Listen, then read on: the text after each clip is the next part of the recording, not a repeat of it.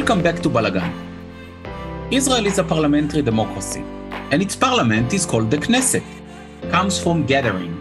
As the supreme state body, the Knesset is sovereign and thus has complete control of the entirety of the Israeli government. To speak more about the Knesset and its role, I am happy to have Mr. Adir Binyamini, Deputy Mayor of the Municipality of Netanya, a dear friend, author of the book The Way to the Knesset, that was just published in Hebrew, and the former legendary Speaker of the House of the Hebrew University Students' Union. So Adir, welcome to Balagan. Hello, thank you. Thank you for having me, Mr. Cohen. Well, it's my pleasure, my dear friend. To our audience, Adir and I even shared the dorms together. And we were good. We had a lot of adventures. Yes, a great period of time. Yeah, waking up at 4:35 a.m. and walk around the campus. Yes, and having a very, very interesting election. Well, maybe we will talk about, the legendary Hebrew University Students' Union in a separate episode.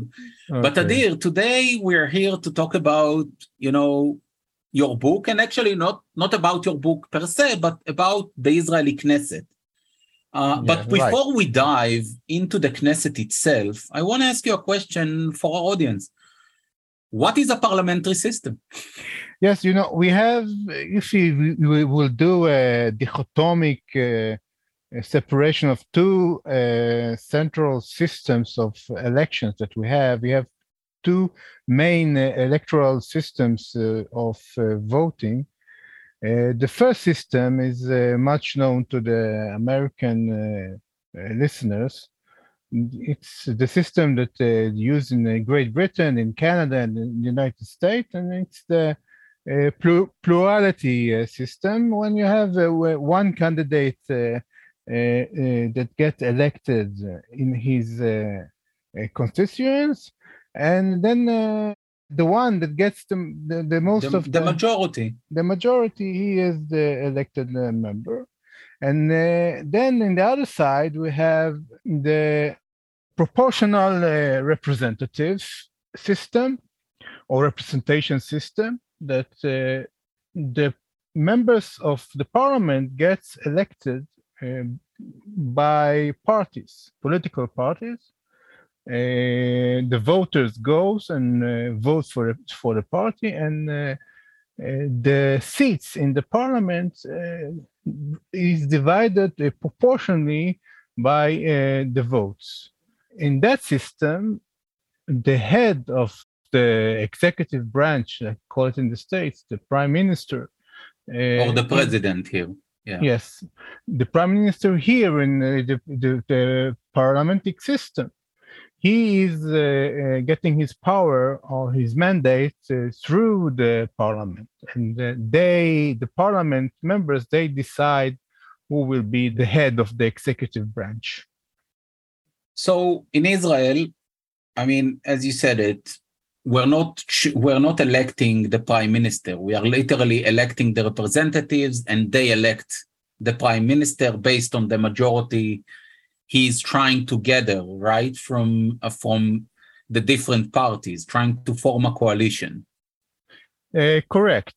And because in the Knesset we have 120 representatives, and it's very interesting. Maybe we'll talk about it later, why it's only 120 and not much bigger parliament. You need 61, the minimum of the 61 members of Knesset to be elected and to form a government. So how did Israel became a parliamentary democracy? What happened in 1948? Why did David Ben-Gurion chose the parliamentary system over, a presidential system, for example? David Ben-Gurion preferred the British system. We will come to that. The first elections that took place in the land of Israel happened in 1903. a great Zionist leader that his name was Menachem Ushishkin. He came to visit here. That time, it was the rule of the Ottoman Turkish Empire. He came to a place that called Zichron Yaakov, and he organized the first elections that took place in the Jewish population. Jewish population at that time was around 50,000 people. Only 2,000 of them went to vote, and that was the first time when democratic election took place in this area. Women were not allowed to vote at that time. We know that women's right to vote in Europe started only in Finland in 1906. So in 1903, in those elections, women weren't allowed to vote. So only around 2,000 people really participated in that election. I must say, by the way, you were talking about the elections in Israel and elections within the state, but I gotta mention that actually in the Zionist movement, or what they call the Zionist Congress, women were actually allowed to vote as a part of to vote and to get elected. I think from the late 1900s. Not in the beginning. In the beginning, no, not in the beginning, of course. Very strong opposition from the Jewish Orthodox that didn't want women to take part in the election. We even know that the revisionist leader, Zev Jabotinsky, was really against it and said these are people that have never heard of John Stuart Mill, and they come out from the wall and trying to take us back in time. That was a progress that came lately. Menachem Ushishkin was really in the first Zionist Congress in Basel, Switzerland, and you're right that the system there to be elected as a member of the Congress was also the same system of parties. Those parties that established in the Zionist Congress came later on, the supporters came to the land of Israel and started to operate also in this area, and also here inside all those bodies that represented the Jewish people in front of authorities, if it was the Turks and later on the British, they got elected by the same system, the proportional system, that follows until today. So in 1948, when they established the State of Israel, they just stick to the same election system that worked for them at the beginning? Well, what happened was, in November 1947, the United Nations Assembly decided to divide the land. The partition plan. Two independent states, a Jewish state and an Arab state. And in that decision, they decided that the elections in the two new democratic countries would be the proportional system. The Provisional State Council had 37 members, and this was the body that decided which kind of election system will be the one that will form the first Knesset. The first Knesset should have, or in the original plan, should have made the Israeli constitution. And the decision was that we are now in a situation of a war against independent war. So it's a problem to use another system than the proportional system. David Ben-Gurion and also the representative of the right wing, Dr. Ari Altman, that was from the revisionistic party that I mentioned before, from the Zev Jabotinsky party, right? He wanted to form the British system. He said that the British system, we should divide the country to 120 areas, and in every area there will be one representative. Ben-Gurion was also supportive of this system, but the answer was that it's not possible. You know, when a lot of people are fighting a war and a lot of people are newcomers, they don't have really a place that you can put them, so they are not really connected to any specific part of Israel. Therefore, the solution was that we will decide for only one time. We will use this system, the proportional system. It will be something ad hoc. We'll use it only for the first election. And then afterward, the new Knesset will decide in the constitution what will be the system that will follow the country for the rest of the being. Yes. So eventually, we both know that they haven't decided nor on the constitution that we still don't have, but we have a set of basic laws, and we stayed with the parliamentary system, with this election system. Yes, so, you know, here in Israel, we say that nothing is more, how do you call it? The temporarily is the stagnant. Yes. So that is the reason why we stayed with the same system. But you know, it's very hard to get agree on a new system by a body that was elected by another system. You know, because every representative thinks in his mind about his interests.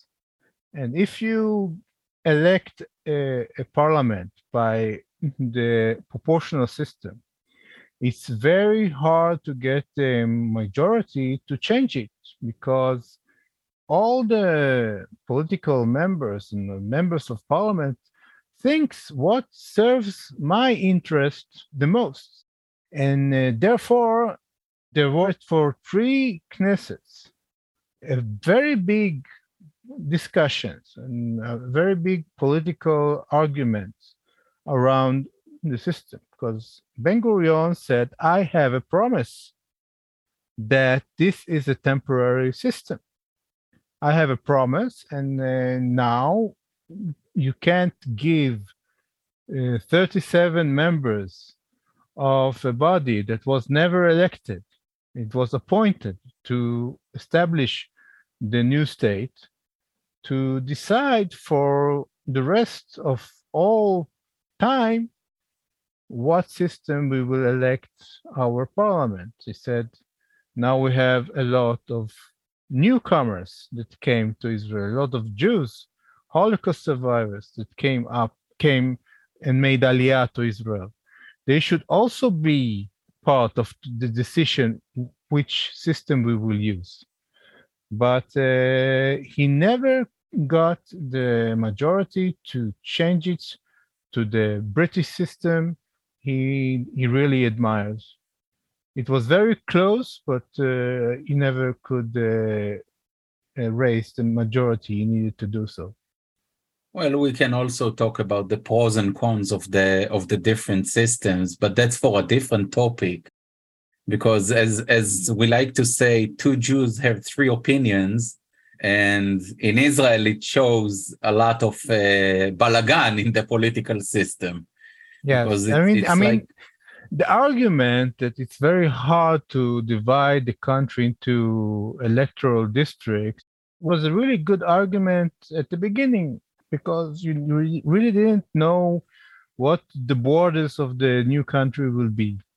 But theoretically, after the end of the Declaration of Independence, right? After the end of the independent war, that was something that was possible to do.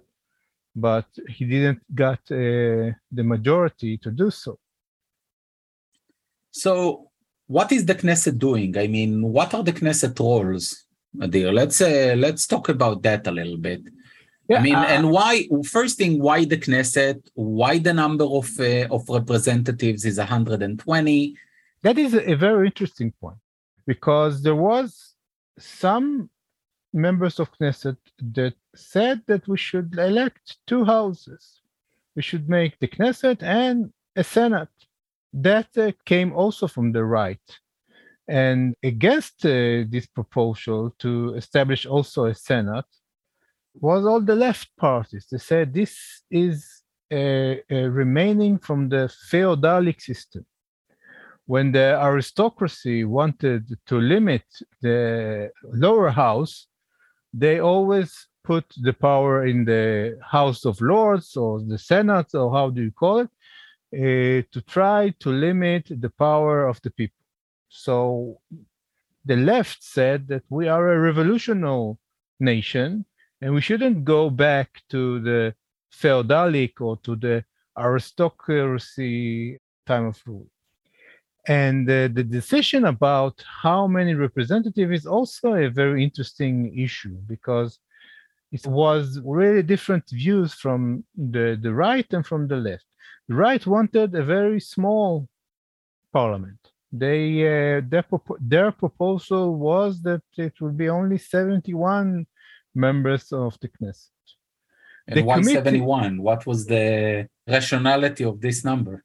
Yes, they wanted a parliament that will be efficient, without many speeches, without many talkings. A small group of people work much more better than a big group of people. I think it's only a little bit bigger than the Parliament of Iceland, that is the most old in the world. It's a very small parliament, 71 members. And the Communist Party, they thought that the Knesset should be 71 members, 100 more. They said that that will give much more chance for different kind of views to be heard at the Knesset, and it's important that we will have as much as different voices as possible. So in the end, the compromise was 120. And that happened because an historical event, something that has to do with the return of the Israelites from Babylon. Then they established... prior to the establishment. Yes. A couple of 100 years prior. Thousands of years, yes. And there was a body that was 120 members of the big Knesset, it was called, and therefore that number was chosen. And now that's the reason why we need 61 to get a majority to become prime minister. So what is the Knesset doing as the sovereign authority? Well, if you mentioned the basic laws that we call, and the first time when it was a big fight around the first basic law, it was the basic law that talked about what the Knesset is responsibilities. And one of the things that made the most heated argument was the decision that the proportional system will be a part of the constitution, and to change it, you will need to have a majority of 61 members of Knesset. David Ben-Gurion and his Labor Party, they tried to fight it and said that this is something that we shouldn't decide and shouldn't put in the constitution, because this is not something that we should decide without making a referendum to ask the current citizen of Israel at that time. I'm talking now of 1958. 1958, he wanted to make a referendum to ask the people of Israel what is the system they prefer, the British system or the current system. And in the end, because of what I said, the interest of the parties that was elected by the proportional system, that rule was got the votes and passed the Knesset, and therefore it's very hard to think now about a new system or a reform that to do in the electoral system because of that basic law that really that you need to find the 61 majority that is very hard to find when we're talking about so much parties that every party has their interest, and to change the system or make any reforms you need to find a system that every of those parties believes that it serves them the best to change the system. So we know that the Knesset is passing the laws. It's the legislative branch. It elects, and correctly if I'm wrong, it elects the president and the prime minister, right? Yes. And then appoints, in a way, the whole cabinet, because they all have to swear oath. It approves the cabinet. And it's also supposed to supervise the work of the government. How does it work if, the Knesset is the one that has, the coalition versus the opposition? And if they're building a coalition from the Knesset, how does it work with the cabinet? Well, the prime minister that establishes a coalition really come with a list of the ministers to the Knesset and present them, and every one of them needs to get the majority, as you said, get approved by the Knesset. We know that today, unfortunately, I have to say, everyone that gets elected to the Knesset wants immediately to become a minister or a deputy minister and then a minister. A lot of Knesset members have lost the patience. If we go 20 or 30 years back, people served in the Knesset a long time before they became ministers. And they were honored to be members of the Knesset. Yes, it was a very big honor. And in the work of the Knesset, it's something very important. They really loved the work of the Knesset.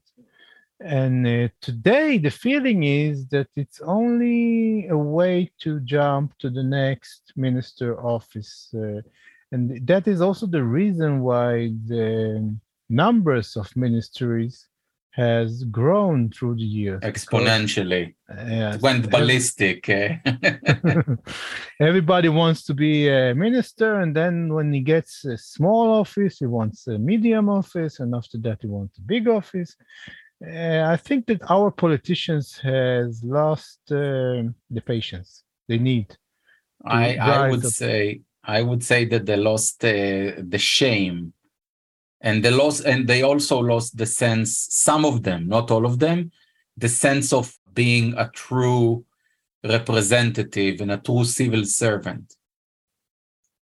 Because eventually, as a member of the Knesset, you are a civil servant. You are representing the people, and you are supposed to make sure that the laws are being legislated in favor of the people.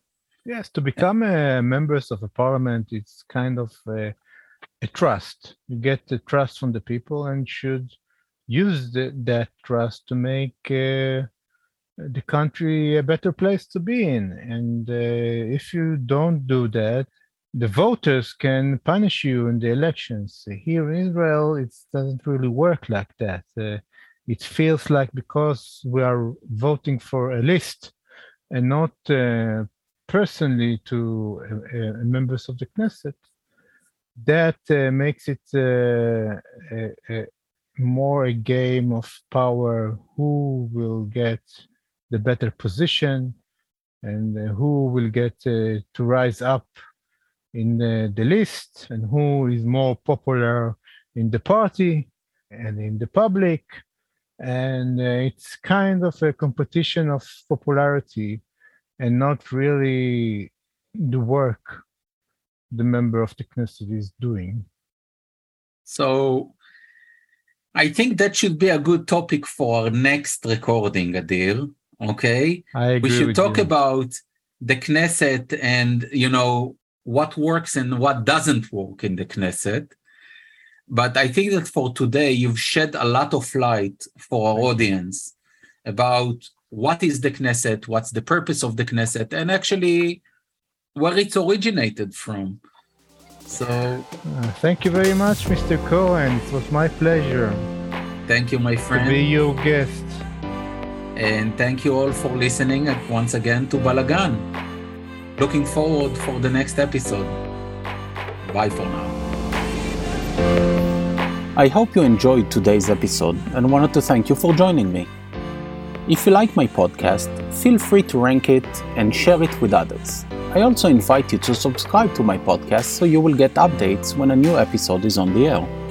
And last but not least, I invite you to check my website, Balagan, www.balagan.ltd, for more content about Israel's history and politics. Bye for now, and have a great day.